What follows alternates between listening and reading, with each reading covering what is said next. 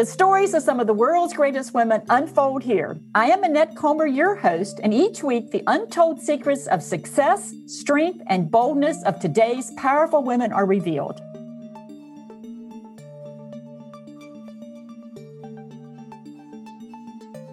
Today's woman grew up in a middle-class family to parents who believed education was the key to a good life. As a little girl, she thought she might be a nurse, but her mother told her no, she should be a doctor. So even as a young girl, her parents set the bar high for what their children would become. No excuses were allowed, and can't wasn't a word that was permitted within the household. As this woman grew into a young adult and entered medical school, she often followed what people expected. She became an eye surgeon and opened her own practice. However, after 11 years, she stepped away from surgery. She was burned out from trying to be everything to everyone. In the years to follow, she explored different avenues of impact. Today, she is making a difference as an integrative and intuitive medical physician who uses her gifts and talents to help people with strange, rare, and peculiar health issues. It is my pleasure to introduce you to Dr. Veronica Anderson. Hi, Dr. Veronica. Thank you for joining me today. Hi, Annette. I'm just so happy to be here. I was waiting for my turn, so I'm very happy today. And I am so excited that you're with me. We have such a little time together, so let's jump in and get started. Sure. So along your success journey, you have had many male mentors, but no female mentors. So why do you think this was, and what would you say to women about being mentors to other women? Well, it's hard to say why that wasn't it. I think a lot of times women are worried about themselves and they feel if they pull in somebody else, it's going to be competition for them. I think there's this scarcity attitude that there's only one spot. And if they mentor you, you might take the spot. I think that's an underlying fear of a lot of women. I still think it is on some respects, but I ran with it and did the best that I possibly could with people who decided that they wanted to help me because they saw something in me. So I'm grateful for people who mentored me. About mentoring other women, I think we have to reach out and look for each other, and we need to do that even more now. Women change the world. If you look at places that are doing really well, it's because women have really decided to help other women and collaborate as opposed to be competition to each other. Yeah, and I've seen the same thing, Dr. Veronica. I've seen where, and maybe it was justified in the past, where there were such few spots for women. But these days, there's a lot more opportunities open to us, and we really need to mentor each other into stepping into those, don't you think? Absolutely, because we're able to see ourselves in a role, then that helps us all. And so I would have loved to have seen even another woman surgeon. But, a little secret, though, with my mother saying to me, now think about this, my mother's now 85 years old. And so this was a long time ago. My mother had a female doctor when I was delivered. And so she had a vision for a woman as a doctor, which was unusual because she had a doctor who was in a predominantly male field. And so I think even when we don't see something for ourselves, we might see it for our children. And so a lot of what I do now, and I don't have daughters, I have sons, I do thinking about my sons and the future generations and what I would like life to be like for them as a whole, where we're in a place that it's not such a big deal, whether you're a man or a woman, or even if these days, people are comfortable enough to identify where I don't identify as a man or a woman. So we're in a time where, thank you, millennials, we've gotten more comfortable with ourselves. And I think more women need to become more comfortable with ourselves and realize that we can be who we are and still get somewhere and help other people get somewhere too. Yeah, I love that. I think it's very well and very beautifully said. So you were taught as a Black woman that, quote, you had to be twice as good to get half as far. So how did this belief impact you in positive and negative ways? Well, I'm glad you said positive and negative ways because it's a limiting belief. It's definitely a limiting belief. All the beliefs that we have to say, how has this limited me? So first, it's easy to see how a belief like that can help you. You work really, really, really hard, but then you feel always like you're not adequate enough. You're not working hard enough. And I have learned we're all built differently and meant to do things in a different way. And I've learned since I have a design that my design is not meant to work.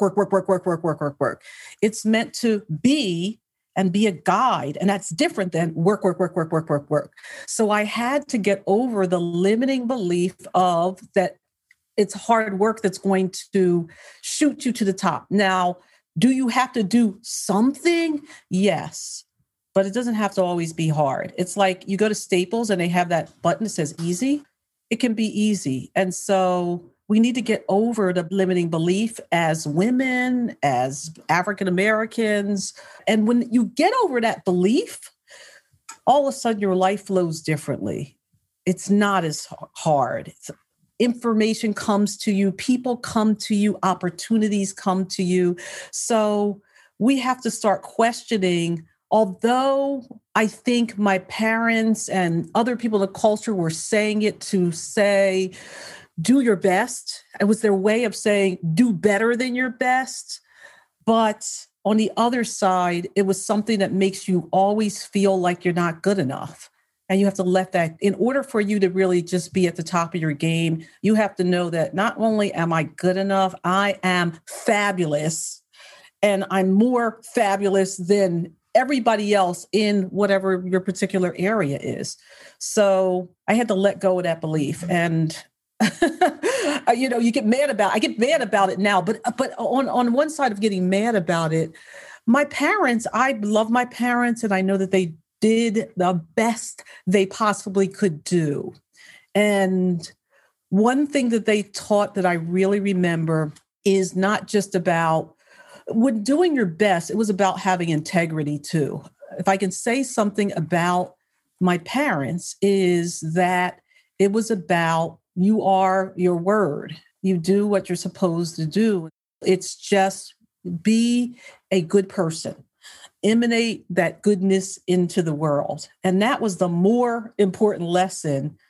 And I think their way of saying that was be twice as good. Right. I don't like the half as far place because if I look at my life, I'm not half as far. And I'm getting over that because I feel that I've held myself back in a way. And I would be further if I didn't have that belief previously. Well, and I'm going to jump in there because I think that belief also could have contributed to the burnout that you felt because you felt like you had to work so hard to get half as far. So that leads to this work to hope to achieve your dreams. And that's dangerous for women because we can burn ourselves out very quickly. So I'm going to move into a different space. So depression is something many deal with, and you have experienced this yourself. Yet you had a life everyone saw as beautiful.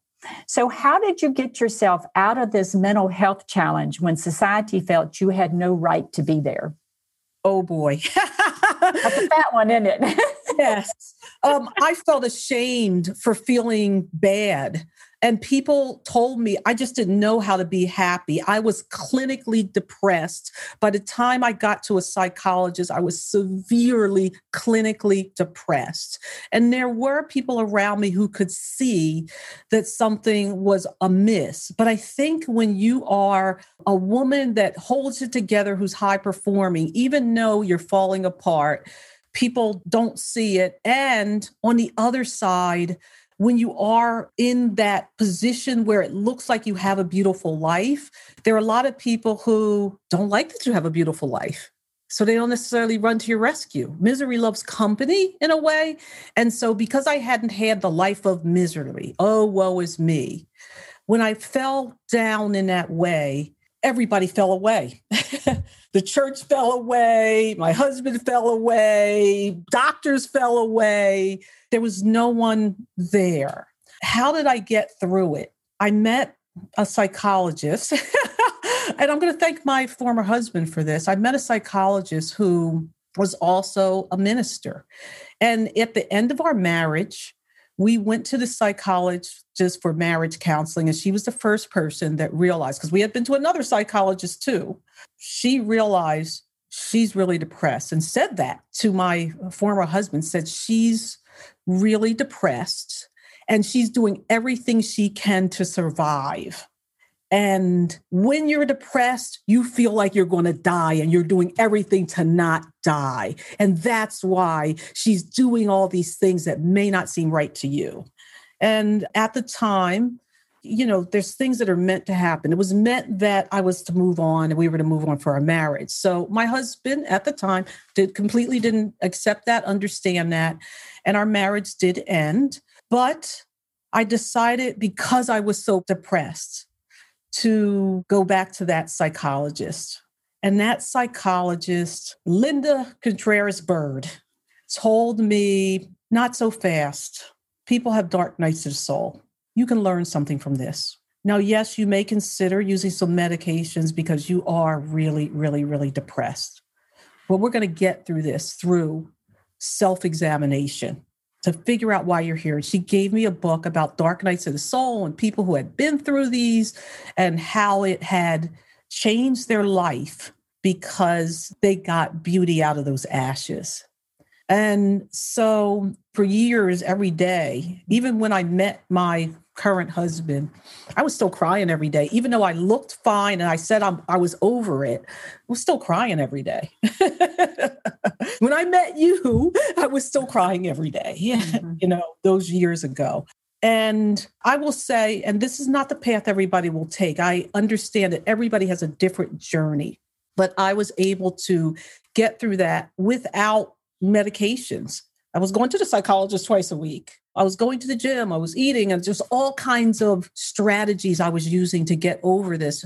I chose that I don't know why I chose that, because I was in traditional medicine at that time, but I had already decided I don't want to use pharmaceuticals. I don't think they're going to help me. Intuitively, I made that intuitive decision and decided I'm going to walk through this and get through this somehow. And with the help of psychologists, my personal trainer, who was a guy who I'd come in and I'd cry and break down as a man who would, be able to deal with that. And then coaches and spiritual teachers that I brought on my team, I was able to get through that.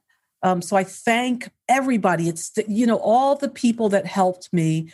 And I'm thankful for that part of life because I have met so many wonderful people as a result of that life in the past dropping away, which looked beautiful to everyone. Houses, cars, diamonds, furs, black card, okay, everything that everybody would want. But yet I knew deep in my soul, I was supposed to be somewhere different, doing something different. And until I surrendered and let go, I couldn't see what it was. And so that period was a period of really realizing that I have to surrender to something greater, and I wasn't being true to myself. And so what was that going to take? Well, and I think, and I know someone listening has been where you've been, and I hope you sharing that wisdom of how you got through it will give them some direction as well, for sure.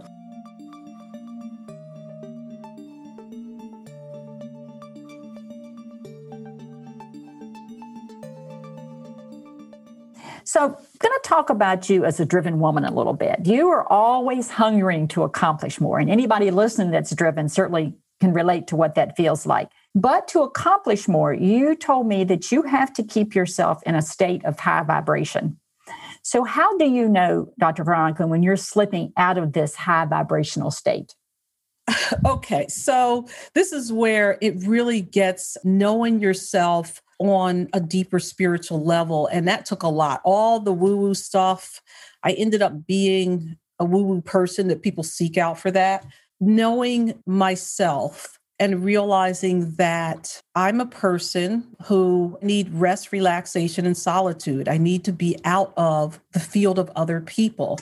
And I realized that a long time ago when I decided, even when I was married before, that I wanted my own house. And people think that's kind of weird. I was just like, I need my own house. I didn't know why I needed my own house, but I need my own house. I need my own place. And I didn't have one at that point. And even though it was something that we could financially do, it just seemed weird to say that when you're in the middle of your marriage that you want your own place. It's just not something that's accepted or necessarily trusted. But I realized that, if you're feeling bad, you're slipping out of the vibrations. If I feel angry, if I feel sad, fear, then I know I'm out of vibration, because those are all constructs that are not in the world. It's a mirror for me to know that I'm not where I should be. And so when I coach my clients, I say there's 6 emotions, 3 of them are health harming, 3 of them are health promoting. There's fear, anger, sadness, and then there's gratitude, love, and joy. So if I'm feeling fear, anger, sadness, even at someone else, because everything out there is a mirror. Everything is a mirror. If I feel irritated with Annette, it's because there's something going on in me. And I know that I am out of vibration. At this point, it's about radical responsibility and realizing that I create everything in my environment, in my world. So even when I deal with clients who have something strange, rare, and peculiar, it comes about asking, what am I supposed to learn from this experience? What's going on in me? Now, those answers aren't always easy to come by, obviously, because life is just complex. You have to figure out ways to get through that, cleansing and clearing techniques to get through that. But when I'm having an irritation, a frustration, even when I look at somebody on TV that everybody say you have a right to be mad at, all the turmoil that's been going on in our world. And if I feel bad about that, I'm out of vibration. And people would say, well, you're allowed to feel like that. Yeah, but I'm out of vibration. And I need to think about that. You're not going to be as productive and successful as you can and accomplish as much as you want when you're in those places. Yeah, you're exactly right. I've noticed that about myself. So from your experience as an African-American woman, have you found most professional women are helpful to you? And what do professional women need to do to move us forward as a group? So I think, this is a perfect question like that. I believe now a lot more helpful women have come into my life because everything is outward for me. I think there's these narratives that have gone through us as a culture and society that make it so that way. So for instance, you said twice as good, half as far. We have this narrative that women don't help other women. And even though you might say you don't believe that, it's kind of permeating and percolating in the society. And so you look askance and suspicion a lot of times, even though you say you're not, with other women. So I've noticed that as I've checked that, okay, more helpful women come into my life. And whenever I have a problem or disagreement with another woman, I'm just like, okay, what did I do to create that? Even though it may look from the outside like I was justified in how I felt. There's something that created a fear, anger, or sadness between me and another woman. It meant there's something going on in me. Let me fix that. Now that gets fixed, more helpful women just pop into my life. They just pop in and say, how can I help you? Interesting, isn't it? Yeah, interesting. Because you remove that block and then things come pouring in, don't they? Absolutely. Okay. So as a driven woman, do you ever feel like you need to hide or tame down your confidence, competence, and strength to keep from intimidating others? I gotta say, this is probably interesting. I've never felt that way. It's been a product of my environment. I've been blessed to be put into an environment where I didn't feel like I had to hold back.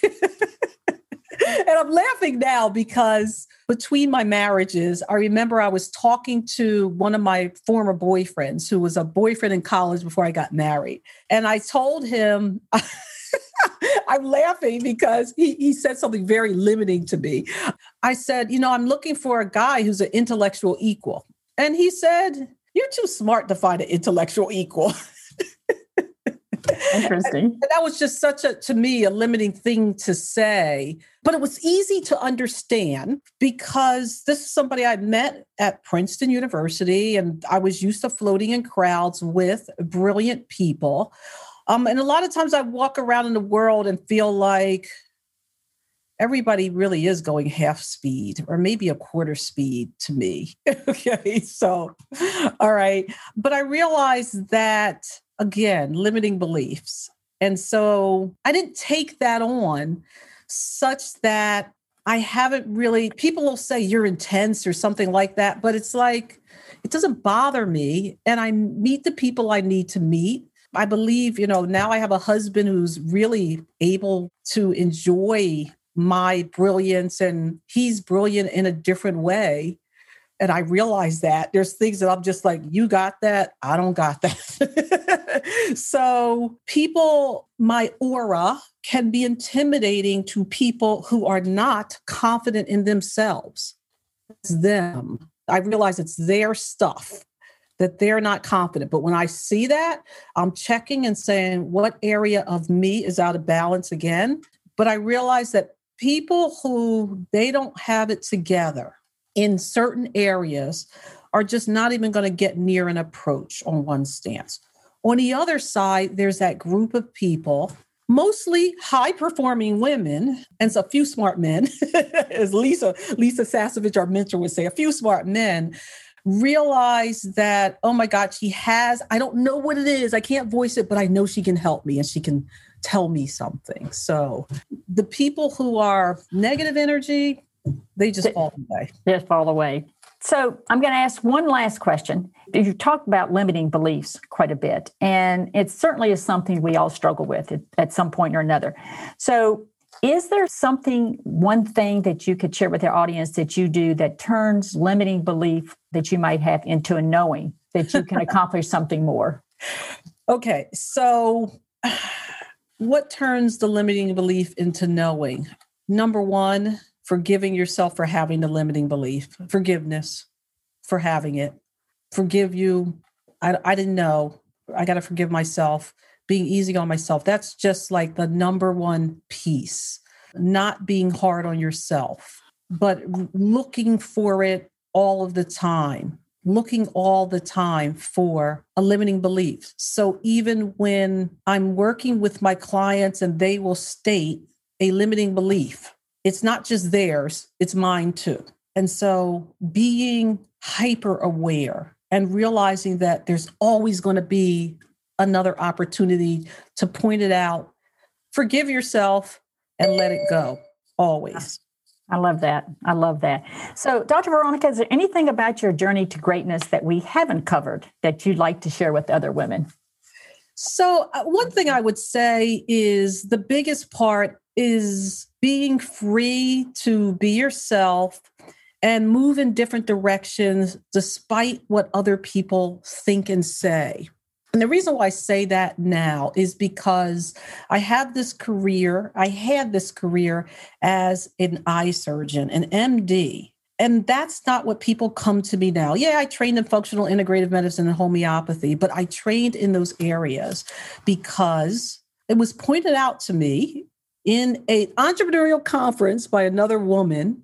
Oh my God, you have visions. Yes. The biggest part about me that is in my hand analysis, in my human design chart, in my name, in my everything is downright, I'm psychic and I can help people with that. And I didn't want to help people with that because I was embarrassed about that. And when I let go of that embarrassment, life changed in just so many different ways. So this is a conversation where somebody's out there saying, she's really bizarre. But the bizarre is part of me that I had to have other people tell me over and over and over again, this is one of your gifts. And now that I help people, I use with my clients human design, I can see in myself, in my spiritual DNA, why I have been set aside to do these things. I have in my circuitry a right brain download. I have a defined spleen. I have a channeling. There is a piece in the chart that's called the channel. I have that in my chart. And so to really embrace something that a lot of people don't accept as real has been really real for me. Right. And I think that's a wonderful point to make, is that whatever your unique design is, even if society kind of, snubs their nose at it, be careful that you don't throw it away, because it is the essence of who you are. And like we were talking about making decisions, and I was saying intuitively, this is not the right decision for me. We talked about something. Mm-hmm. And you're like, say, my intuition doesn't work for me that way. And I was like, she probably has a different authority. I'm thinking human design. I am it's called a splenic projector. Mm-hmm. My body in a nanosecond tells me the right answer. And once I learned to trust that, it always tells me the right answer. But everybody's not designed that way. And so I honor that perhaps you're not designed that way, or other people are not designed that way. And it's okay, because we're all part of this human puzzle. We're all a piece of it. Yes. And so to understand and to honor that, here's how I'm designed. It's beautiful. You're designed the way you are. I love it that we're all this mosaic. Everybody has to learn to be who they are. And that's the biggest lesson. And if we can learn to honor that about each other, particularly as other women, we can create a wonderful mosaic picture, can't we? Of tremendous power, for sure. Absolutely. Dr. Veronica, thank you so much for taking time to be here. Thank you for being open and honest with your wisdom and your transparency of your journey. And I just so appreciate it. Thank you. Thank you. You hear my babies in the background. Those are my doggies. Yes, I hear them. That's quite all right. That's quite all right. Thank you so much. Hey, we all have a life. And so thank you for having me. Thank you for just being my friend. And I'm so happy I met you all those years ago. We were standing in line and I was talking about your book, and I didn't even have a book at that point. So, and now you have all kinds of books. Wait, I got to my last thing. I got to show you my latest book. Oh yeah, she has a book that she's holding up. Says "Get the Respect You Deserve." So go check it out. I've read some of her other books, and she's a wonderful author. Thank you again. So Dr. Veronica is another great example of how women are challenging the norm, making things happen, and demanding their own greatness. So join me next time on the World's Greatest Women Show as another powerful woman's story unfolds.